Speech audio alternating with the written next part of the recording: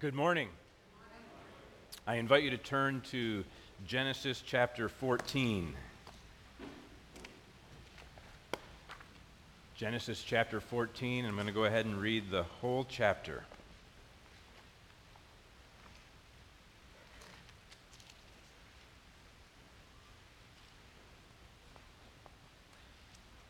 A lot of challenging names in this chapter. We'll do our best.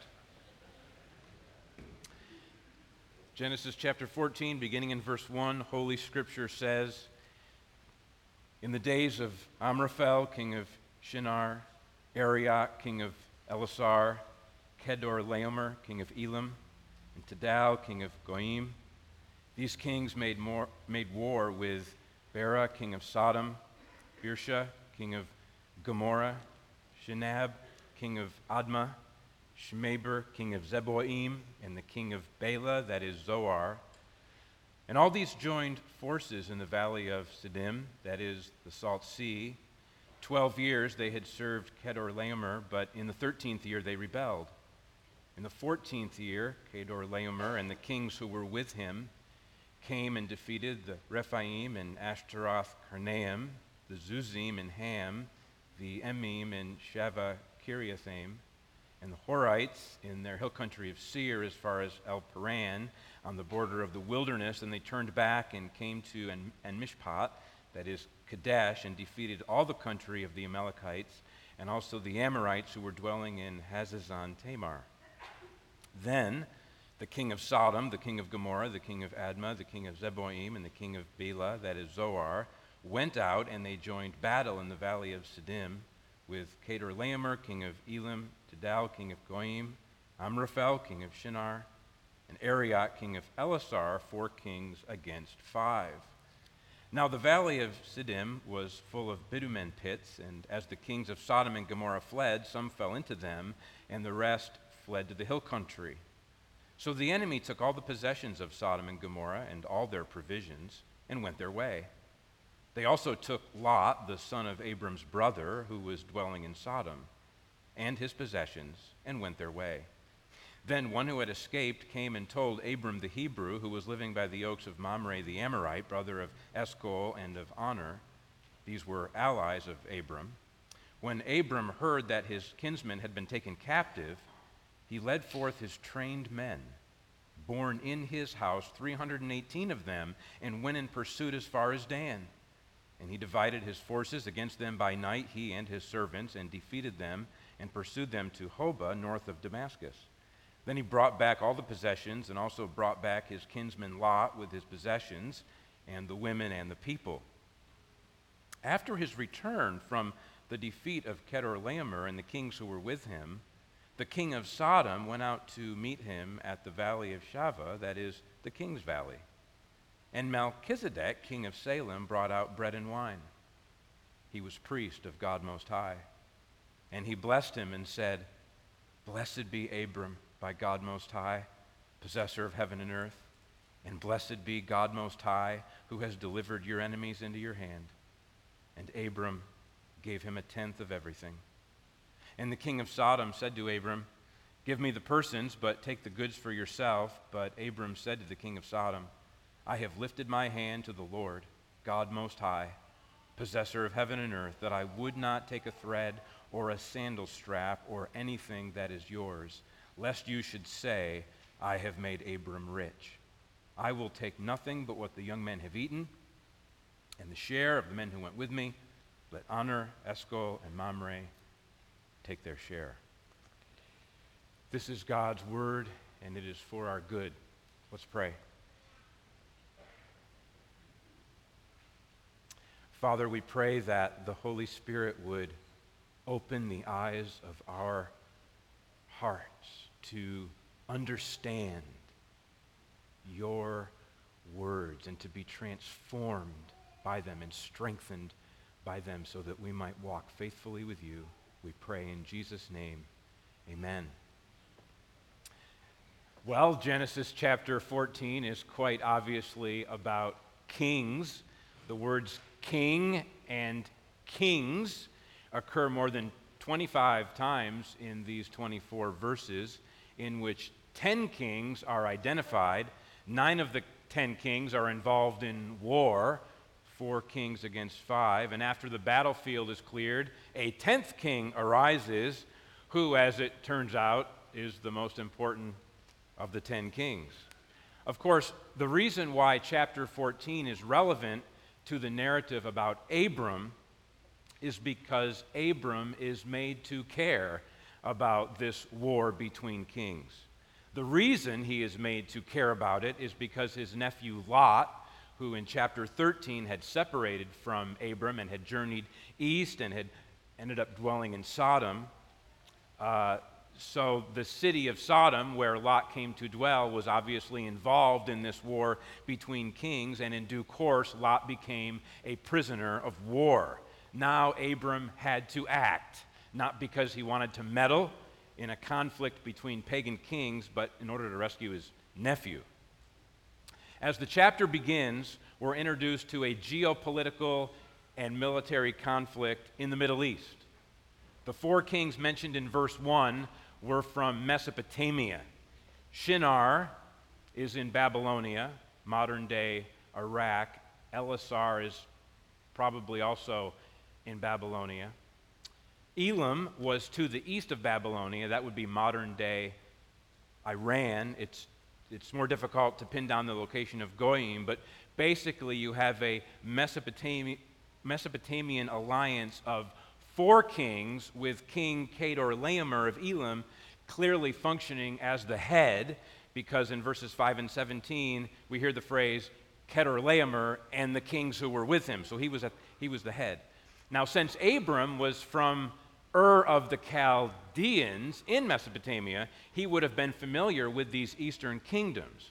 And the Mesopotamian alliance sought to dominate land that was several hundred miles to its west. The 5 kings mentioned in verse 2 were from the cities of the Jordan Valley that we learned about in chapter 13. Remember that phrase, the cities of the valley?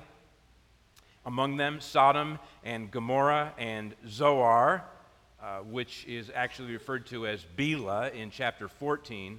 And then the other 2 cities mentioned are Admah and Zeboim. All of these cities were in close proximity to one another and to the Dead Sea, or the Salt Sea, near the eastern edge of the land of Canaan. So these 5 cities ended up in what we might call the Jordan Valley Alliance. So the Mesopotamian alliance in the east, verse 1, was bearing down on the Jordan Valley alliance in the west. The 4 eastern kings made war with the 5 western kings, and for their part, the 5 western kings joined forces in the valley of Siddim. Now, verse 4 tells us that the 5 cities of the Jordan Valley had been in subjection to King Chedorlaomer of Elam for 12 years. That's a long time. But after 12 years, they decided to rebel. The early stages of the rebellion probably meant that they refused to pay tribute or taxes or honor or obedience to the king of Elam, but eventually this rebellion would lead to the battlefield. But before the Mesopotamian alliance and the Jordan Valley alliance met on the battlefield, the Mesopotamian kings swept down and defeated a number of other cities in the Syrian, Jordanian, and Canaanite regions, as we see in verses 5 to 7. And the point is that the Mesopotamian alliance was dominating the region around the cities of the valley. What chance did the Jordanian Valley alliance have against this regional superpower? Nevertheless, the 5 western kings from Sodom, Gomorrah, Admah, Zeboim, and Bela made their move and joined battle in the valley of Siddim in verse 8 against the 4 eastern kings. 4 kings against 5. As it happened, and not surprisingly, the Mesopotamian kings won the victory and ended up plundering the city of Sodom, taking away all of their possessions and provisions. Now, except for one detail, the report of this war may have been relegated to the annals of Mesopotamian or Middle Eastern history, and it would have never made its way into the Bible. But details matter, and the consequential detail is that the Mesopotamian alliance took Abram's nephew Lot as a prisoner of war, and now that meant that Abram had a horse in the race. As we come to verse 13, we learn that Abram was still living by the oaks of Mamre, the place near Hebron, where he had settled at the end of chapter 13. Mamre is the name of a person, or named after a person, Mamre the Amorite. Remember, Mamre's people, the Amorites, had been defeated by the Mesopotamian alliance in verse 7. Mamre had two brothers, Eshcol and Aner. As Amorites, these three brothers were descendants of Canaan, the cursed son of Ham. Even so, these three brothers were allies of Abram. And you can learn a little lesson there. Sometimes you will discover allies in unexpected places or among unexpected groups of people. Do not despise the allies that God sends your way. You might even be instrumental in their conversion. Now, continuing with the storyline here, one who had escaped from the battle of verses 8 to 12 came and told Abram that Lot had been taken captive. And so, facing the circumstance of a family member in crisis, Abram proved to be a man of action. He led 318 of his own trained men to pursue the enemy that had plundered Sodom and captured his nephew. Of course, Lot wasn't the only prisoner of war. As the end of verse 16 makes clear, there were a number of other prisoners of war from Sodom. Abram and his fighting force pursued the Mesopotamian army as far as Dan. That's over 150 miles to the north of Hebron. From there, Abram divided his forces by night, verse 15, thus enabling his fighting force to attack from two directions. Abram's men defeated the Mesopotamian army and pursued them north of Damascus, which would be at least another 50 or 60 miles to the northeast of Dan. So Abram had quite a bit of travel involved in this military exposition. Of course, Abram had no militaristic or geopolitical ambitions. He simply wanted to rescue Lot and recover Lot's possessions. Nevertheless, the entire city of Sodom benefited from Abram's action. It says that then he brought back all the possessions, that is, all the possessions of Sodom that had been taken in verse 11, and also brought back his kinsman Lot with his possessions and the women and the people. As the account comes to a close, in verses 18 to 20, we meet Melchizedek, who seems to come out of nowhere in order to bless Abram. And the account of Melchizedek is sandwiched right in between references to the king of Sodom. The king of Sodom came out to greet Abram and ended up offering Abram to keep all the spoils of war, but Abram refused and was determined to take nothing for himself. So that's kind of the big picture of what unfolds in chapter 14, and I want to draw out 4 lessons for us, some more important than others, but let's just walk through them. Lesson number 1, the effects of the fall are now seen in geopolitical conflicts. We may assume that there was clan against clan or people group against people group happening before Genesis chapter 14. But Genesis chapter 14 is the first time that such conflict is mentioned in the Bible. Before Genesis chapter 14, in Genesis chapter 6 and in Genesis chapter 11, humanity is unified in rebellion against the Lord and in wickedness. But it was only a matter of time before the brother against brother conflict in Genesis chapter 4 was magnified into geopolitical conflict between clans and tribes and nations. And so the conflict between the Mesopotamian alliance and the Jordan Valley alliance gives us a first glimpse of large-scale conflict that will recur throughout history in the Middle East and throughout the world, such as we now see in the bitter conflict between Russia and Ukraine. There is nothing new under the sun. Lesson number 2, God shows undeserved kindness to the sinners of Sodom. I think this is an especially important lesson. One of the most striking features of Genesis chapter 14 is that Sodom gets a new lease on life. May not last very long, but nevertheless, it is what it is. In chapter 13, verse 13, we learned that the men of Sodom were wicked, great sinners against the Lord. And we know from Genesis 13, verse 10, that the Lord was eventually going to destroy Sodom.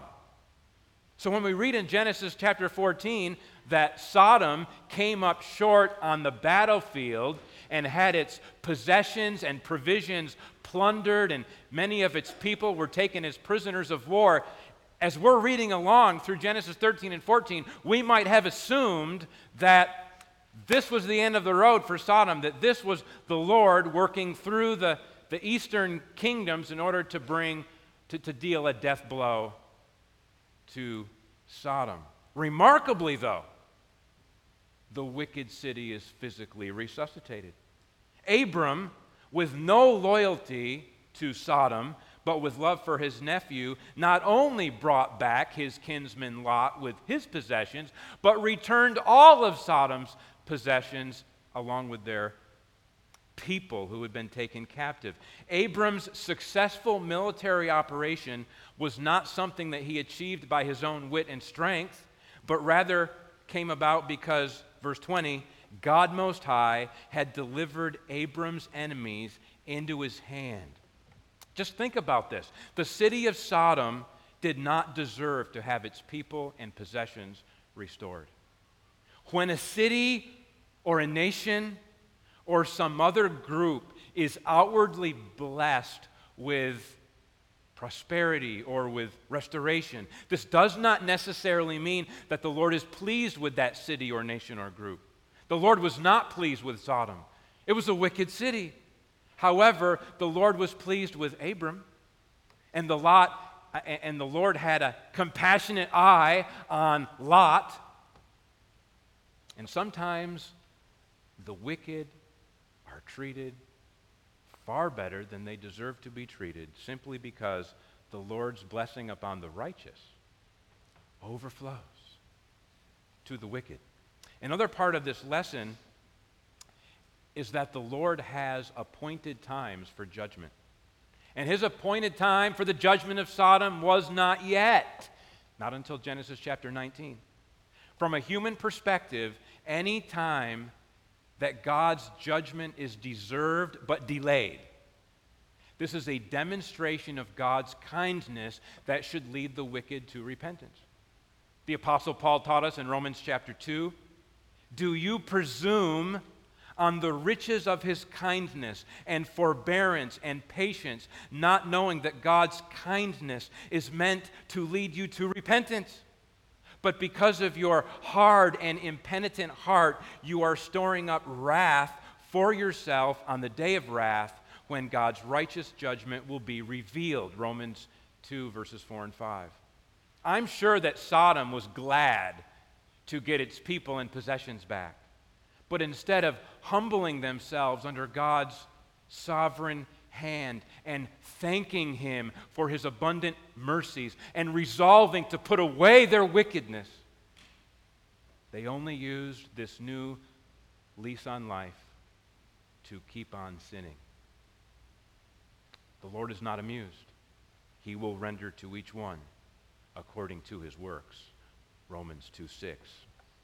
Lesson number 3. Abram preserves his independence from a wicked king. In verse 21, the king of Sodom told Abram to keep the recovered possessions for himself, keep all the spoils. But Abram refused, saying in verse 22, I have lifted my hand to the Lord, God Most High, possessor of heaven and earth, that I would not take a thread or a sandal strap or anything that is yours. He's speaking to the king of Sodom, lest you should say, I have made Abram rich. I will take nothing but what the young men have eaten, and the share of the men who went with me. Let Honor, Eshcol, and Mamre take their share. Abram was content to let his trained men and his 3 allies have their share, for a laborer is worthy of his wages, including the temporary participants in a military expedition force. They're worthy of their wages. But Abram was unwilling to benefit personally and financially from his rescue operation. Why? Well, the obvious reason for Abram's refusal of compensation is the simple fact that he had vowed to the Lord that he would not take any of Sodom's possessions for himself. A person is under no obligation to make vows to the Lord. But if a person does make a vow to the Lord, then he or she should be careful to perform it. When you make a vow to God, it says in Ecclesiastes chapter 5, do not delay paying it, for he has no pleasure in fools. Pay what you owe. It is better that you should not vow than that you should vow and not pay. Ecclesiastes 5, verses 4 and 5. But the fact of Abram's vow just pushes the question back a step. Why did Abram make this vow not to take any of Sodom's possessions for himself? It's not as if Abram was unwilling to be enriched by a pagan king. Remember when Abram went down to Egypt in Genesis chapter 12, verse 10? He was greatly enriched by Pharaoh, as we learn in Genesis 12:16. Why was Abram willing to be enriched by pagan Pharaoh, but not willing to be enriched by the pagan king of Sodom? I would suggest, and it's only a suggestion, I would suggest that Abram didn't want to benefit financially from the king of Sodom because Sodom was exceedingly wicked. In terms of his public testimony, he did not want the king who presided over this exceedingly wicked city to be able to say, I have made Abram rich. Abram didn't want to appear to be indebted to a wicked king. Moreover, Abram didn't want to give the impression that he was in league with the city of Sodom. After all, there was a very real sense in which Abram had just saved the city. And in this unique circumstance, he wanted to be careful to preserve his independence from Sodom. Abram was not a partner of Sodom and did not want to be seen as such. Besides, Abram was already very rich, as it says in Genesis 13:2. So why give an especially wicked king any plausible basis for thinking and saying that I have made Abram rich? Abram wanted to make it very clear in this particular circumstance that he was indebted to the Lord and not to the king of Sodom.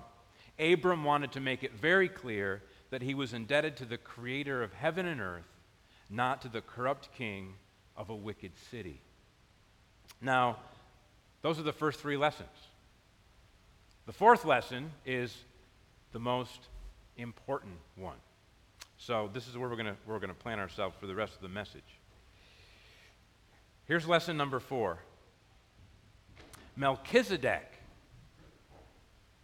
is superior to the other kings. He outranks Abram, and he previews the Messiah. The way that God sovereignly orchestrates events is truly remarkable.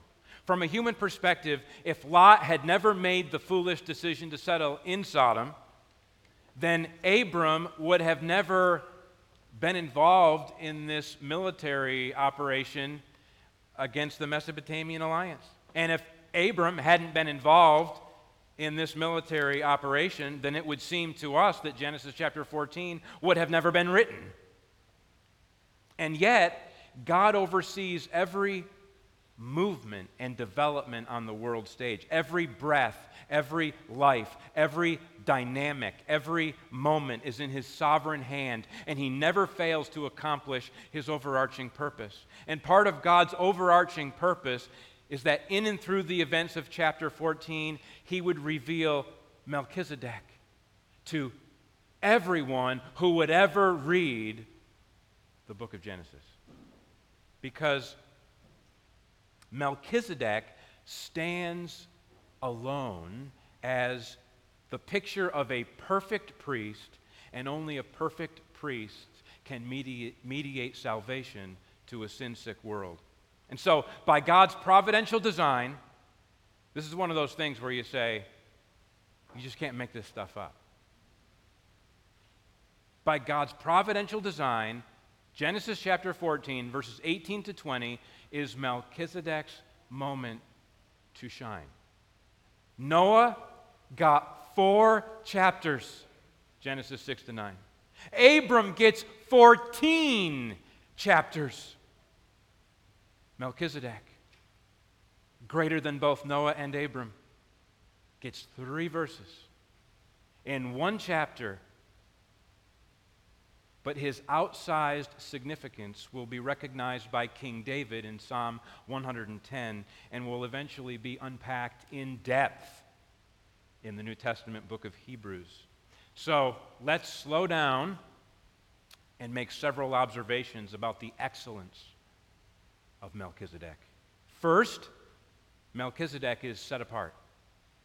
He is set apart from the other 9 kings who are identified in chapter 14. He is set apart from the 6 people groups in verses 5 to 7, and the 5 cities of the valley in verse 2 that were defeated by the Mesopotamian powers. Melchizedek was not entangled in these conflicts. Although these geopolitical and military conflicts took place in his backyard, he somehow managed to remain above the fray. Melchizedek is set apart, and he presides over a city that is set apart. Second, Melchizedek is the king of righteousness. Melchizedek's name derives from 2 words. Melch derives from the word that means king. Zedek derives from the word that means righteousness. So the name Melchizedek means my king is righteous, or king of righteousness. Third, Melchizedek is the king of peace. Whereas king of righteousness was tied to his name, king of peace is tied to the name of his city, Salem. Salem means peaceful, and thus Melchizedek presided over the peaceful city, the city of peace. Fourth, Melchizedek serves a celebratory meal of bread and wine. If I'm not mistaken, and I might be, I didn't go back and carefully read through the first 13 chapters, so if you know better, please correct me on this. But if I'm not mistaken, this is the first recorded instance of a wholesome meal in the Bible. Food, of course, is regarded positively in chapters 1, 6, and 9, and no doubt human beings were eating and drinking with great regularity and enjoying doing so. But the first recorded act of eating in the Bible is the consumption of the forbidden fruit in Genesis 3:6, and the first recorded act of drinking in the Bible is the excessive consumption of wine that led to Noah's drunkenness in Genesis 9:21. Finally, after 13 chapters, we have the fruit of the earth and the fruit of the vine set before Abram, and we have every reason to believe that they ate and drank to the glory of God. Fifth, Melchizedek is priest of God Most High. Whereas a king rules on God's behalf, a priest offers sacrifices to God. A king presides from the throne room in the palace, but a priest presides at the altar in the temple. A priest mediates fellowship between God and human beings, invites people to eat and drink in the presence of God, and pronounces God's blessing upon God's people. The remarkable thing about Melchizedek is that he is both priest and king. He's a priest king. In the wisdom of God, God would separate the kingly throne from the priestly altar throughout the history of Israel. King Saul got in trouble precisely because he overstepped his bounds and offered a priestly sacrifice that was not lawful for the king to make. And King Uzziah fell into the same trap. The kings of Israel were expected to sit on the royal throne, but they were not permitted to officiate at the altar. The separation of throne and altar is necessary when you're dealing with sinful people who don't know how to handle power. But God's ultimate plan involves the union of throne and altar. The ideal king is also priest. The ideal priest is also king. Psalm 110 reveals that God's plan is for the Messiah who sits at God's right hand to rule as king in the midst of his enemies, verse 2, and to serve as a priest forever after the order of Melchizedek, verse 4. Sixth, as priest of God Most High, Melchizedek is in a position to pronounce the blessing of God upon Abram.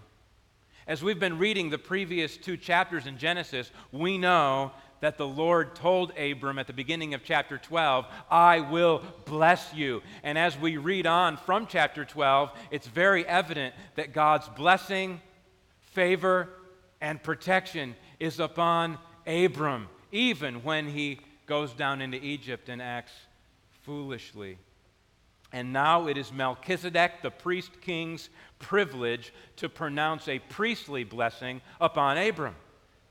Blessed be Abram by God Most High, possessor of heaven and earth, and blessed be God Most High, who has delivered your enemies into your hand. Melchizedek understood that God is sovereign over heaven and earth, and that God rules over the affairs of men. Melchizedek understood that it is God's prerogative to bless, and that it is God's prerogative to ordain victory or to ordain defeat. And since Melchizedek was a priest of God, God made sure that Melchizedek knew about God's plan to bless Abram. And God made sure that Melchizedek understood that the defeat of Kedorlaomer and the kings who were with him was not a chance happening, but that God himself had delivered the enemy into Abram's hand. Melchizedek discerned the will and the working of God, and he was able to faithfully represent that to Abram. Seventh, Melchizedek is worthy of tribute. Abram understood that this priest king who had blessed him was no ordinary man. Abram understood that it was fitting to give a tenth, a tithe, 10% of everything to Melchizedek, since Melchizedek was a holy and set apart and faithful representative and priest of the Most High God. Eighth, now for this eighth one, you've got to put on your thinking cap. It's going to stretch your brain a little bit. You'll probably have to go back and read Genesis 14, Psalm 110, and Hebrews chapter 5 to 7. But Melchizedek transcends the genealogical categories. If you have not been with me for 2 important sermons on genealogies earlier in the book of Genesis, then you may not fully understand the importance of this point. But bear with me. The Lord saw to it that Melchizedek's grand entrance onto the world stage in Genesis chapter 14 was described in a way that would tell us the truth about the Messiah.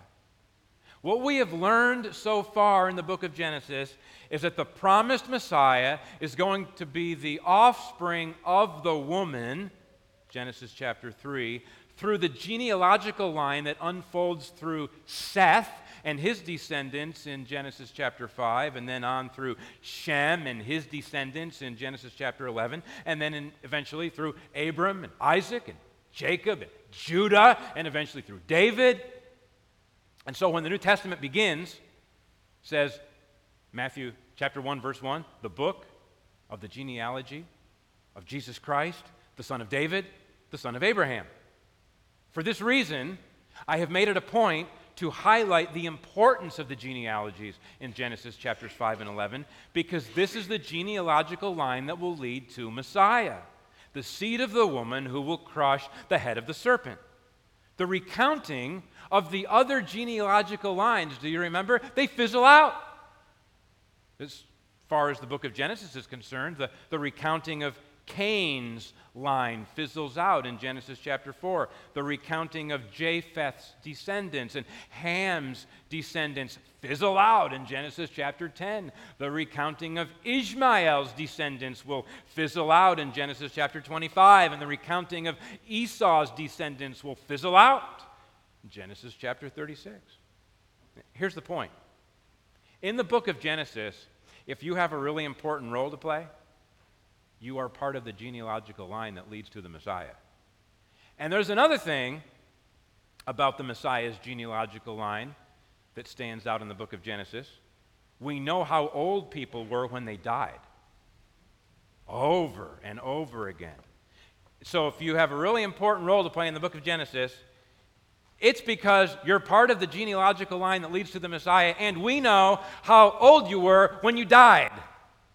For example, Noah lived 950 years, Shem 600 years, Abraham 175 years, Jacob 147 years, all of them. From Adam to Jacob, we know how long they lived and when they died. If you have a really important role to play in the book of Genesis, it's because you are part of the genealogical line leading to the Messiah, except for Melchizedek. If you have a really important role to play in the book of Genesis, we know how old you were when you died, except for Melchizedek. Don Carson, one of my favorite teachers, professors, authors, he preached a sermon entitled, Getting Excited About Melchizedek. You really should. Melchizedek transcends genealogical categories. He seems to come out of nowhere. We have no record of his father and mother. We have no record of his physical lineage. We have no record of how old his father was when he was born. We have no record of how old Melchizedek was when he died. And all of this is by God's design. This is what the book of Hebrews says. Melchizedek is without father or mother or genealogy, having neither beginning of days nor end of life, but resembling the Son of God, he continues a priest forever. The priesthood of Melchizedek was not tied to physical lineage or bodily descent. Instead, the priesthood of Melchizedek testifies to the reality of a priest who lives and never dies, and who therefore continues as a priest forever. When we read these three verses about Melchizedek, the priest king, in Genesis chapter 14, we're supposed to see a preview of the high priesthood of Jesus. You see, with respect to Jesus inheriting the throne of his father David, that came about through physical lineage, the incarnate Son, the Word made flesh, the Lion of the tribe of Judah. He descended from David according to the flesh, Romans 1:3. But with respect to Jesus being the great high priest who made sacrifice for sin, he did not descend from the priestly line of Levi. He did not descend from Aaron, Israel's first high priest. Jesus was not appointed a priest according to the order of Aaron. Instead, he was appointed a priest according to the order of Melchizedek, an independent and majestic and special and divinely ordained priestly order that is characterized by the power of an indestructible life. And that's why Melchizedek is in Genesis chapter 14. The Most High God appointed the man Melchizedek to a priestly role in order to establish a precedent and offer a preview of the high priesthood of the Son of God. We must see Melchizedek as a window into the glory of God's Son. Like Melchizedek, Jesus is set apart from other kings. Other kings are jockeying for position and duking it out on the battlefield. They're eager to be served. By contrast, Jesus stood among us as one who serves, as one who did not crave earthly glory, as one who is totally devoted to the Father's will. Like Melchizedek, Jesus is the king of righteousness. The problem with one king after another and one president after another is the absence of righteousness. But unlike these other kings, Scripture says concerning God's Son, you have loved righteousness and hated wickedness. Therefore, God, your God, has anointed you with the oil of gladness beyond your companions. Hebrews 1:9. Like Melchizedek, Jesus is the King of peace. The multitude declared at his birth, "Glory to God in the highest, and on earth peace among those with whom he is pleased." Luke 2:14. Before his death, Jesus declared, "I have said these things to you, that in me you may have peace. In the world you will have tribulation, but take heart, I have overcome the world." John 16:33. He made peace by the blood of his cross.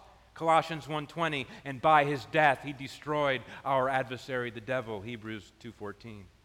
Like Melchizedek, Jesus serves a celebratory meal of bread and wine. Now, as they were eating, Jesus took bread, and after blessing it, broke it and gave it to the disciples and said, "Take, eat, this is my body." And he took a cup, and when he had given thanks, he gave it to them, saying, "Drink of it, all of you, for this is my blood of the covenant, which is poured out for many for the forgiveness of sins." Blessed is everyone. Blessed is everyone who in faith partakes of this holy meal. And blessed is the Most High God who has delivered us from our greatest enemies, sin and death. Like Melchizedek, Jesus mediates blessing to those who, like Abram, are chosen of God. It says in Ephesians 1:3 and 4, "Blessed be the God and Father of our Lord Jesus Christ, who has blessed us in Christ with every spiritual blessing in the heavenly places, even as he chose us in him before the foundation of the world, that we should be holy and blameless before him." Like Melchizedek, Jesus' priesthood is not tied to physical lineage, and like Melchizedek, Jesus is worthy of tribute. But unlike Melchizedek, a tenth of everything is too small an offering to give to our great high priest, who is also the ruler over the kings of the earth. Jesus is worthy of everything. For his sake, Paul wrote, "I have suffered the loss of all things and count them as rubbish, in order that I may gain Christ and be found in him, not having a righteousness of my own that comes from the law, but that which comes through faith in Christ, the righteousness from God that depends on faith, that I may know him and the power of his resurrection, his indestructible life, and may share his sufferings, becoming like him in his death, that by any means possible I may attain the resurrection from the dead." Philippians 3:8-11. One of the best ways to apply what we have learned about Melchizedek and how Melchizedek is a window into the excellence of God's Son, one of the best ways to apply that is to lift up your voice and to sing with all your heart about the excellence of Jesus, our priest king, who alone mediates salvation to a sin-sick world. And this final song that we're going to sing has been chosen specifically in order to do that, to praise the excellence of the name of Jesus. Let's pray.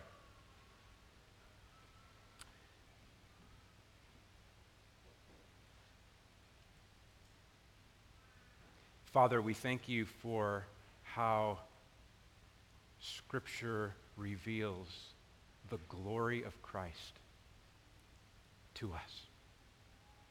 And Father, I pray that we would not chase after salvation, deliverance, healing, comfort, joy in all the wrong places. I pray that we would receive the fruit of the earth, the fruit of the vine, the love of God, the blood of the cross through our Lord Jesus Christ. In his name we pray. Amen.